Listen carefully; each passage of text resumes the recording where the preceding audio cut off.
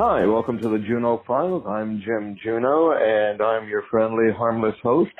And today we are talking with Gretchen Bonaduce. She has a new book out called Surviving Agent Orange and Other Things I Learned from Being Thrown Under the Partridge Family Bus. It's published by Rare Bird Books. And if her name sounds familiar and you are a fan of classic television, then the Bonaduce name will trigger some insight in your brain. Welcome to the show, Gretchen. Hi, Jim. Thank you so much for having me. Wow, that was quite the introduction. I always forget how long my book title is until someone's saying it. That's all right. It lets people know. And but this book basically tells of your story, of your young life, then your life married to Danny Bonaduce of the Partridge Family fame, and the time after. It's almost like it's in three sections: your early life, then your married life, and then post-marriage life. Yes, because I didn't want it to be all about being married to Danny. As fascinating and awesome as a lot of it was, you know, I did have a life before him and I did have a life after him. So I kind of wanted to cover all my bases. So, yeah, that's the way exactly. It's in kind of three parts.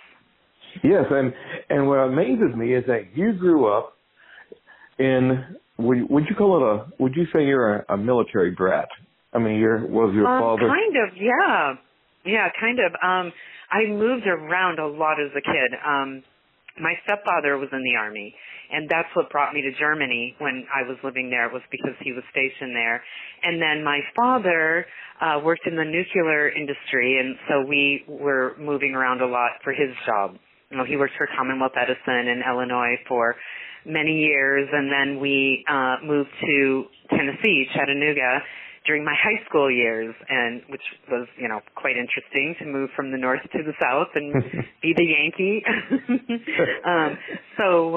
Yeah, I did definitely move around a lot as a kid, which is great. I think it's such a wonderful opportunity to see the world and meet a lot of people, and I'm sure it's not hurting my book sales that I've lived so many places and have met so many people. I'm sure that's helping.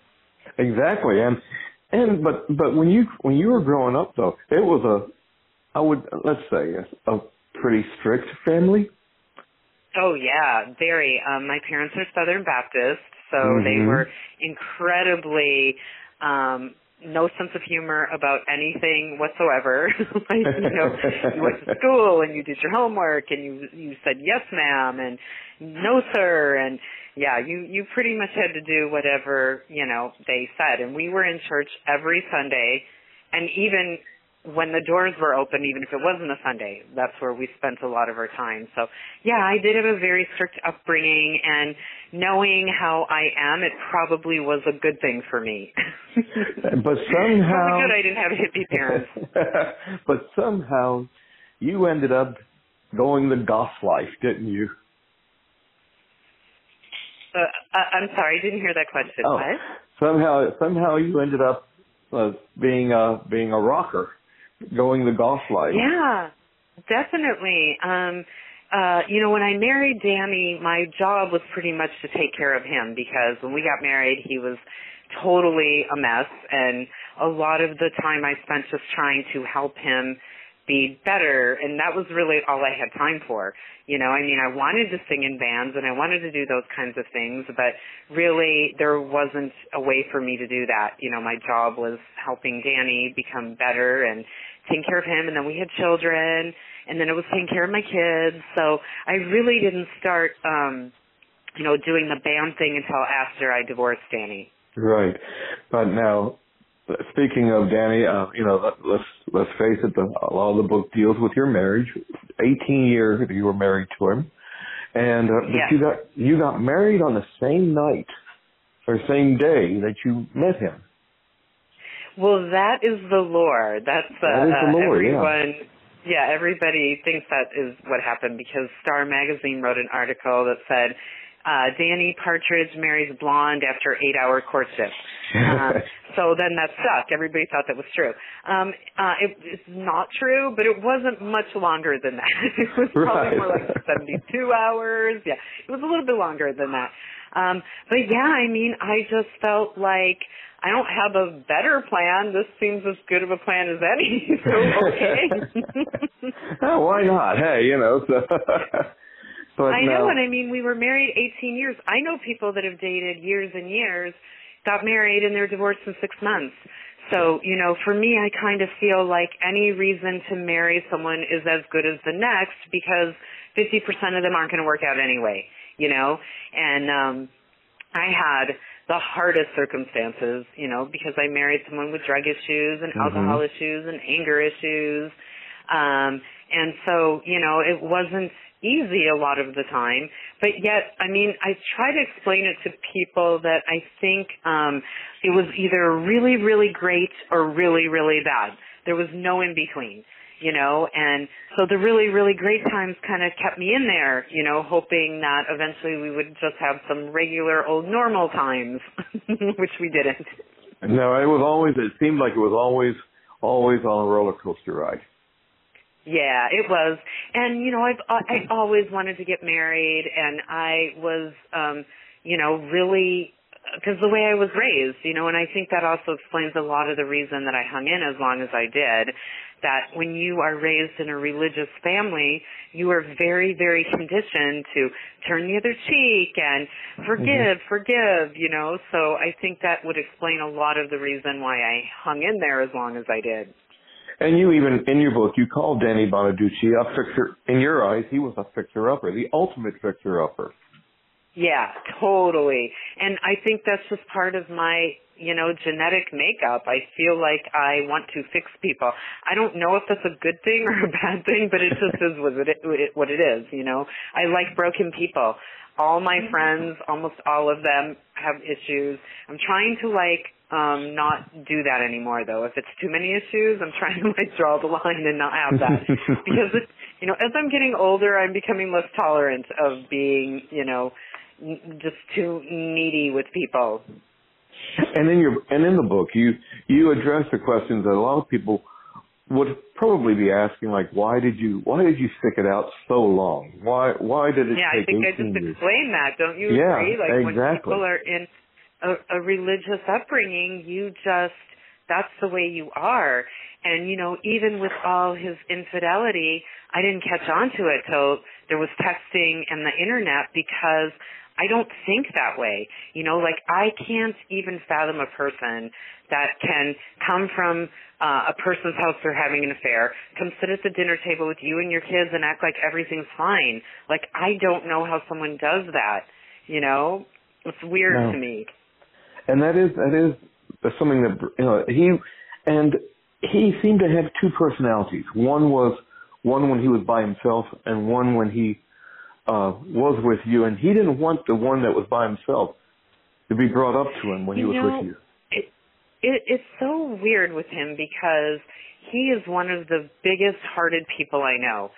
He will help everyone, and especially his fans. He loves his fans. Wherever we were around the world, everyone would know who he was. And, it never bothered him that people came over while we were eating or, trapped in a line like at Disneyland and wanted a picture. He never minded that. He loved being who he was. But, at home, at our house, he just had a lot of demons that, we were dealing with all the time. Was it hard for you to finally put the words to print, to relive these 18 years? No, it was kind of, I hate the word cathartic because it's so overused in my opinion, but I never really thought too much about writing a book, and then so many people, I would just tell them a story, this story or that story, and they're like, oh my God, you should write a book. And I started to think about it, and I'm like, yeah, you know what, I do have some interesting stories that people might be interested in reading. And, I'm trying to pitch the book as a movie right now, and I sort of see it as a cross between Bridget Jones' Diary, Only True, and I, Tanya. That describes my book entirely. So, so, you know, and I truly did not know, would people be interested? You know, I mean, I don't have hundreds of thousands of followers. And I tried to write a book that I hoped would be interesting to people, and then they would go, oh my God, that's so weird. That was the girl that was married to Danny. You know, like it didn't matter that it was me. That's what I was aiming for, that I could write a book that people would just want to read because they thought it was interesting or funny or, you know, made them feel better because they were in a marriage like that. So that's kind of what I was aiming for.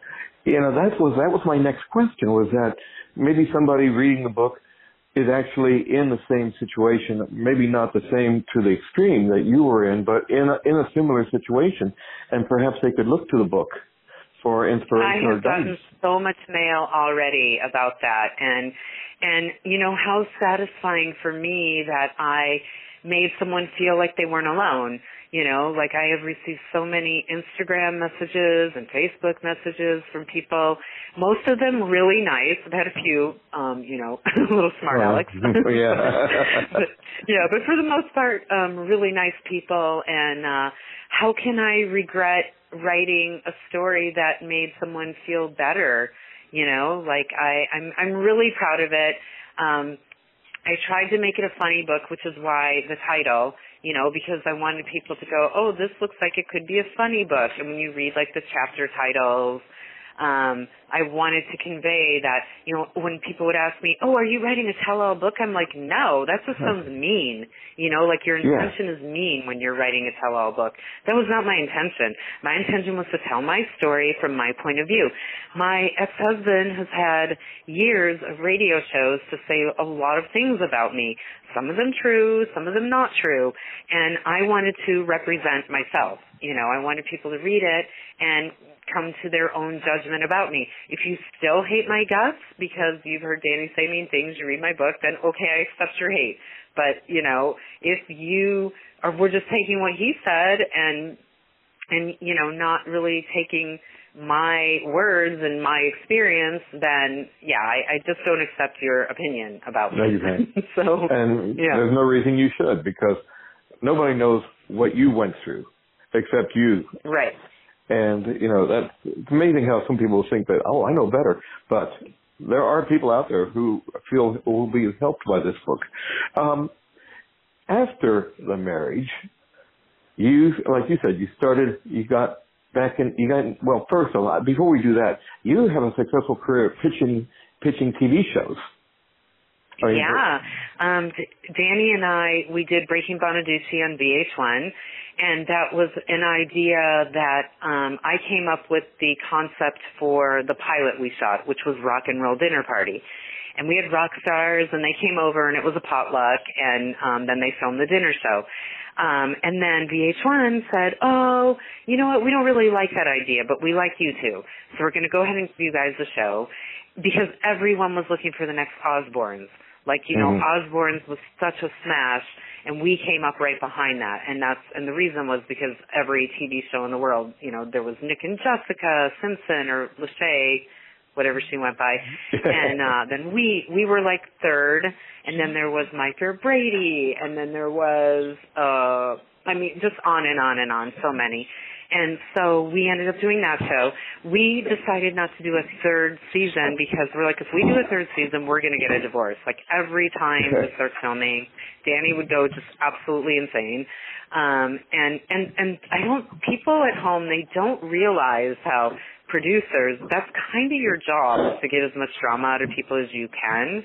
And when you're getting positive reinforcement for acting crazy, you just kind of up it. And that's what Danny was doing, because he couldn't help it. You know, all these producers are like, oh my God, this is so crazy. You're so crazy. And then the next day's shoot would be crazier, you know? Wow. So then we ended up doing, I know my kid's the next child star. That was the next one we brought in, which was an idea that I came up with. I just ended up having a knack for doing it, coming up with show ideas and show titles.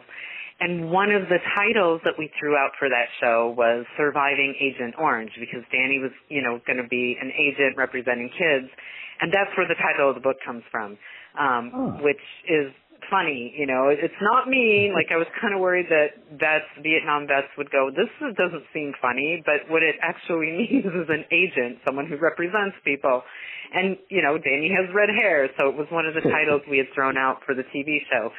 And then it became our code word for Danny. My assistant and I would be like, Agent Orange is driving up the driveway. Agent Orange is on the way to his meeting. So, you know, it was a funny thing. so then after those two shows, after Danny and I got divorced, I was cast on a TV show called Give Me My Reality Show, which I ended up winning, which is weird because, again, I don't have a big fan base, and America voted, and somehow I won. So yeah, I do TV shows. I've had several picked up at production companies. I'm doing one now called Cooking with Rock Stars, and that's going to start filming in December, and I'm a producer on that show.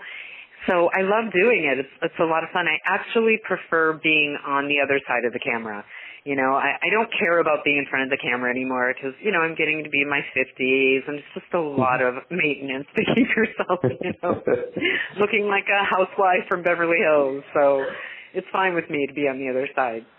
But are you still performing in the band with a name that I'm not even going to we're playing. We are doing that. I'm playing in Laughlin, Nevada at Tropicana the third weekend of October, and I do things when they come up, but it's not like a priority for me. It's kind of my hobby, so if something comes up and I can do it, and I'm not booked to do something else, I do it. And I love it. I play with such incredible musicians. One of my guys plays in Eagles of Death Metal. Do you remember that band? Yes. Yeah, they were the people that were at the Bataclan in Paris. When that massacre took place. One of my guys plays with them. One of my guys is in Power Man 5000 and Lords of Acid. So I'm just so lucky to play with incredible musicians. And, so I do that if an opportunity arises. But, you know, I'm not living off the income. For the $50 they pay you a night. I mean, they pay more at casinos. But, you know, a lot of places in L.A., doesn't really pay, so it's just kind of a fun hobby that I do, and I love it. It's a lot of fun. One of the things I really loved about your book, and I'm not going to repeat it all, but near the end there is a set of rules, and I'm going to mention one, is that if you're going to be a stalker, you must weigh between 105 and 115. Because yes, I was completely unhappy when I had a stalker who was pushing 200 pounds, running around Los Angeles saying she was me. I'm like, really? Because I know every conversation when the person left was like, oh my God, have you seen how Gretchen Bonaduce's gone downhill since she divorced Danny? Yeah, so I'm like, can you please just be in shape? That's all. Just be in shape. That's all I'm asking if you're going to stalk me and pretend that you're me. Well, Gretchen, I appreciate you doing this today, appearing on the Junot Files. I know this is not something you have to do, but I appreciate you doing it. And like I said, the guest name is Gretchen Bonaduce, Surviving Agent Orange, and Other Things I Learned from Being Thrown Under the Partridge Family Bus is a book, and it's published by Rare Bird Books. You can find more about it at the Rare Books. I'm sorry, I screwed that up. The Rare Bird Books website. Also, you have your own website. I believe it's GretchenBonaduce.com. You know what? I think it is. Honestly, I should know that, and I don't. But yeah, I have Instagram, Facebook. The book's available on Amazon.com, which it sold out the first day. I was shocked. And then they restocked it and it sold out again. Yeah, so I'm just so excited, you know, that people seem to be kind of interested anyway, what I have to say. So, but I thank you so much for having me on. You are just a sweetheart to want to talk to me at all, so thank you. Well, thank you very much. And that's the Junot Files for now.